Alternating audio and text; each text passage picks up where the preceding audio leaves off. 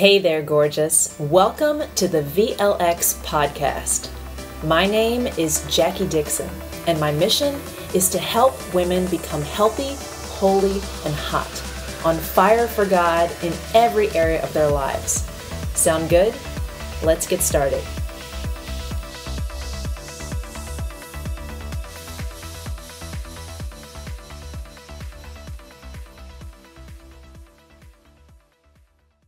Hi, everybody. My name is Jackie Dixon. I run a company called VLX, where I coach Christian women to take great care of their bodies and their relationships with God, themselves, and men so that they can shine in front of the whole world and lead people to God through their health and their holiness. So what I want to talk about today is a blog post I published on Wednesday. This is actually an older series that was really popular I did a few years ago called Back to Nice, where when I was in college, I went to the south of France, Nice, France, on a study abroad trip and packed on the pounds, 25 pounds in 5 weeks. And it was not muscle mass. Let's just put it that way. So the part of the story that we're at this week is where the weight has been really coming on seriously. We're a few weeks in and I already can't fit in the pants that I brought with me, that I wore on the way over. So I'm wearing my elastic waistband athletic pants every day because nothing else fits and I can't bear to go shopping. And I'm starting to just resent this whole experience. So I'm in one of the most beautiful places in the world on what anyone would call just a dream trip, even though that the studying was pretty intense. It was a pretty intense program. But all of the students around me were also kind of saying, you know, I've noticed that I'm gaining weight too. And we were wondering what on earth is going on here. We're in France where people are supposed to be so slim and chic and you can eat whatever you want and stay skinny. What's going on? But what happened is because other people were also gaining weight, I thought, well, maybe this doesn't matter. Maybe we'll just, let's go get another ice cream and let's go get another pastry. And I kind of used the fact that they were also having the same problem to justify my continuing in this cycle. But the bottom line was that I didn't know what to do. And if I had, I probably would have stopped because even if other people were joining me on this, if we were all in the same problem together, I was just miserable. When you have that kind of insatiable hunger, and that's what I talked about last week, life is just, you're constantly focusing on when are you going to get to eat next?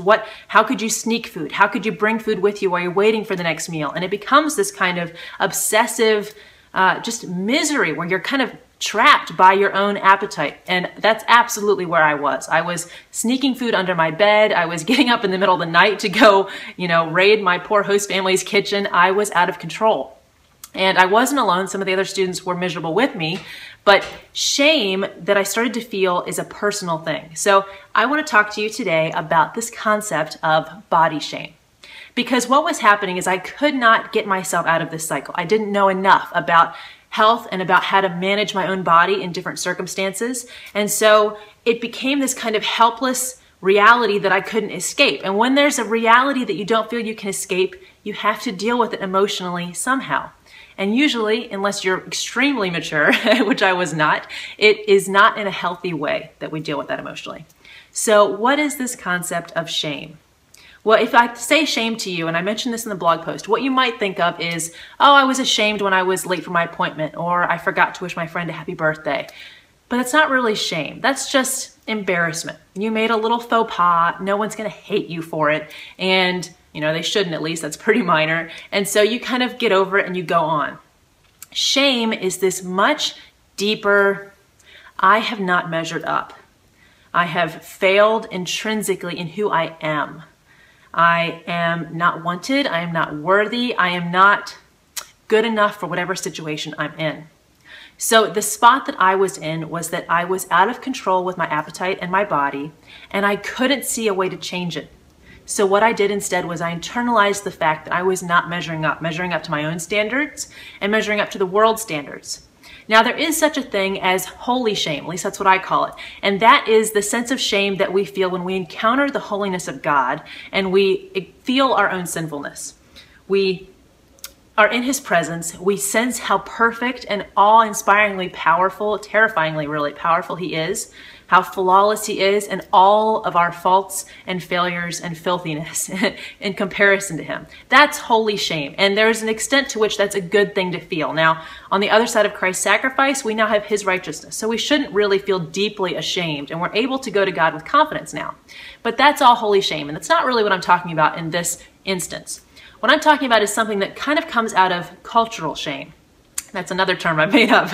And that is when we sense that we haven't lived up to the world's standards. So we see on the magazines or TV or movies this standard of a certain body type, a certain body image, a certain look, a certain level of fitness and health, or maybe it's not fitness and health, but it's certainly thinness and the appearance of fitness and health. And we sense in ourselves, that's not me. I don't look like that. I don't feel like that. My body doesn't work or move like that. I'm so far away from that, or I feel so far away from that. And that is the sense of cultural shame. Our culture has established a standard. We feel like we have not met it. And that deep, sickening sense of I am not good enough is that shame that we feel. Now, I think that shame is one of the most powerful and horrifically negative feelings that we can feel. It's miserable to feel like you are in a place that you can't really escape, and you're not good enough to be there. So that's often how many of us, I think, feel in this world. There's these standards, and we haven't met them. Whether they're education standards, their wealth standards, their health or beauty standards, their, any kind of life success perception standards, and we haven't met them. It's a sickening feeling. And we don't want to stay there because it's so powerfully negative. So what do? We escape that feeling as fast as we possibly can. We do it so fast that I think we've trained ourselves out of even noticing that it's there, even feeling it at all. So if you think of a couple situations where you might feel something more like body shame. So let's say you're at the beach and this girl, or if you're a guy, this guy walks by and they are fantastically fit. I mean, slim and toned and tanned and in the perfect bathing suit. I mean, they look amazing. And you're there, like I was in Nice, this kind of like white, pale whale beached on the sand, and you just want to disappear. You wish they would just go away, or you have maybe even more powerfully negative thoughts about them. You wish you could just bury yourself in the sand, and you have this pit in your stomach of, I'm not good enough to be here, and I can't escape the situation, and I hate this situation. And what that is really is shame, because you feel that difference between what you think you're supposed to be and what you feel you are. But because that shame is so miserable, you escape it as fast as you possibly can. Now, at least this is what I do. And this is what, as I work with a lot of people, they realize that they're doing too. So if you're an exception, fair enough. But this is what I think many people do when they feel that hit of shame. They change it into an emotion that makes them feel less helpless, less victimized, and more powerful. So what might some of those emotions be? Well, one is a despair. Just kind of a sadness. I have given up. I'm never going to make it. This is, how it's going to be. And you're deeply just stressed about the state of your body. If you're around someone who regularly complains about their lack of health or their lack of fitness, that's a person who's probably living out this emotion of despair. Some other really common ones I often see are anger or lashing out. And that's when someone's maybe at a party, or it's afterward, or they're on vacation or whatever, and they're in these situations where they have this sense of shame. They have this sense that they aren't measuring up. And because they can't deal with that emotion healthily, they lash out. So maybe at dinner, they go off and they start fussing at somebody, or, back at home, they lash out at their family or their close friends, and you just think, where on earth did that come from? There's no reason for that kind of anger. And many times I think it's because they have this sense that they haven't been good enough and they can't handle it, so they lash out in anger. Another version of that is bitterness, which, at least by my definition, is kind of a slower, simmering anger. And that's when there's someone who, you may see people like this, I unfortunately see them frequently, who isn't actively acting out of anger, but they're kind of a little bit sarcastic. They're a little bit, I was going to say bitter. They're a little bit bitter. They're a little bit, they'll bring things up that they're not happy about. They'll kind of prod and poke at people, and they'll just kind of talk about situations negatively. And you can just sense that something is not right with them, that they're really angry about the situation that they're in. So that's another one. One more, let's see, we have a couple more. I think that blog post listed, but there's so many different symptoms, even if they're not on this list, you can start to think this way of, when I feel this kind of pain, what am I defaulting to? Because I want to get out of that sense of pain as fast as possible. One I see a lot with Christians and even with secular women when they're talking about their bodies is this kind of us versus them, and this almost self-righteousness really of the media and culture is so wrong, and they are so materialistic, and they are so sinful, and they are so, self-idolatizing. I don't think that's the right word. They are making idols of themselves and of their bodies and of their looks, and they're so wrong. And I, over here, having my brownie sundae perhaps, am so much holier because I'm focused on the things that matter. Well, neither one of those is really quite right, is it? But it's that sense of I have done it better, and I am better. I'm above these people who are so concerned with their wellness. Because I'm, focused on eternal things. Well, your body is an eternal thing, and that's something I won't go into now because it's so theologically complicated, but these are actually important things. So that's one other way. Another way I often see is escapism, when people will develop hobbies or even just gather groups of friends around them who have no intention of taking good care of themselves. They are taking themselves out of those situations where they feel that they haven't measured up in their body. And of course, this could fit with any type of thing, like we just listed, education or wealth or, any kind of topic that you want to take, but we're just focusing on body for the time being. So they avoid those situations. Maybe they don't go to the beach. They go to, a ranch, or they go somewhere where they're going to be in parkas all the time or something. They avoid these situations. They avoid these groups of people as much as they can who are going to make them feel like they haven't measured up in their body care or in their looks or their current state of health. And then I think I had one last one. Oh, this is one of my favorites. This is bravado. And you might see this a lot if you're at a bar or hope you don't go there too much, right? Or if you're just even with a group of friends and maybe you're all watching TV and this really fit person comes on. I see a lot of men who have body shame do this. And maybe the guy's a little heavier and he's a little out of shape and, some really good looking woman comes on the TV and he makes some kind of comment about her body. Now, often as women, I think we internalize that as what a horrific, misogynist, chauvinist, rawr, right? But a lot of times what's often going on is that guy in his mind is saying, I could never get a girl like that. I know I'm out of shape. I know she probably wouldn't pay attention to me. I know she's probably dating some stud, good looking, super fit guy, whatever. And so I am going to judge her and I'm going to comment on her in a way that objectifies her a little or a lot because I know that I can't have that. And it makes me mad. It makes me feel that sense of shame that I have not measured up. I'm not good enough.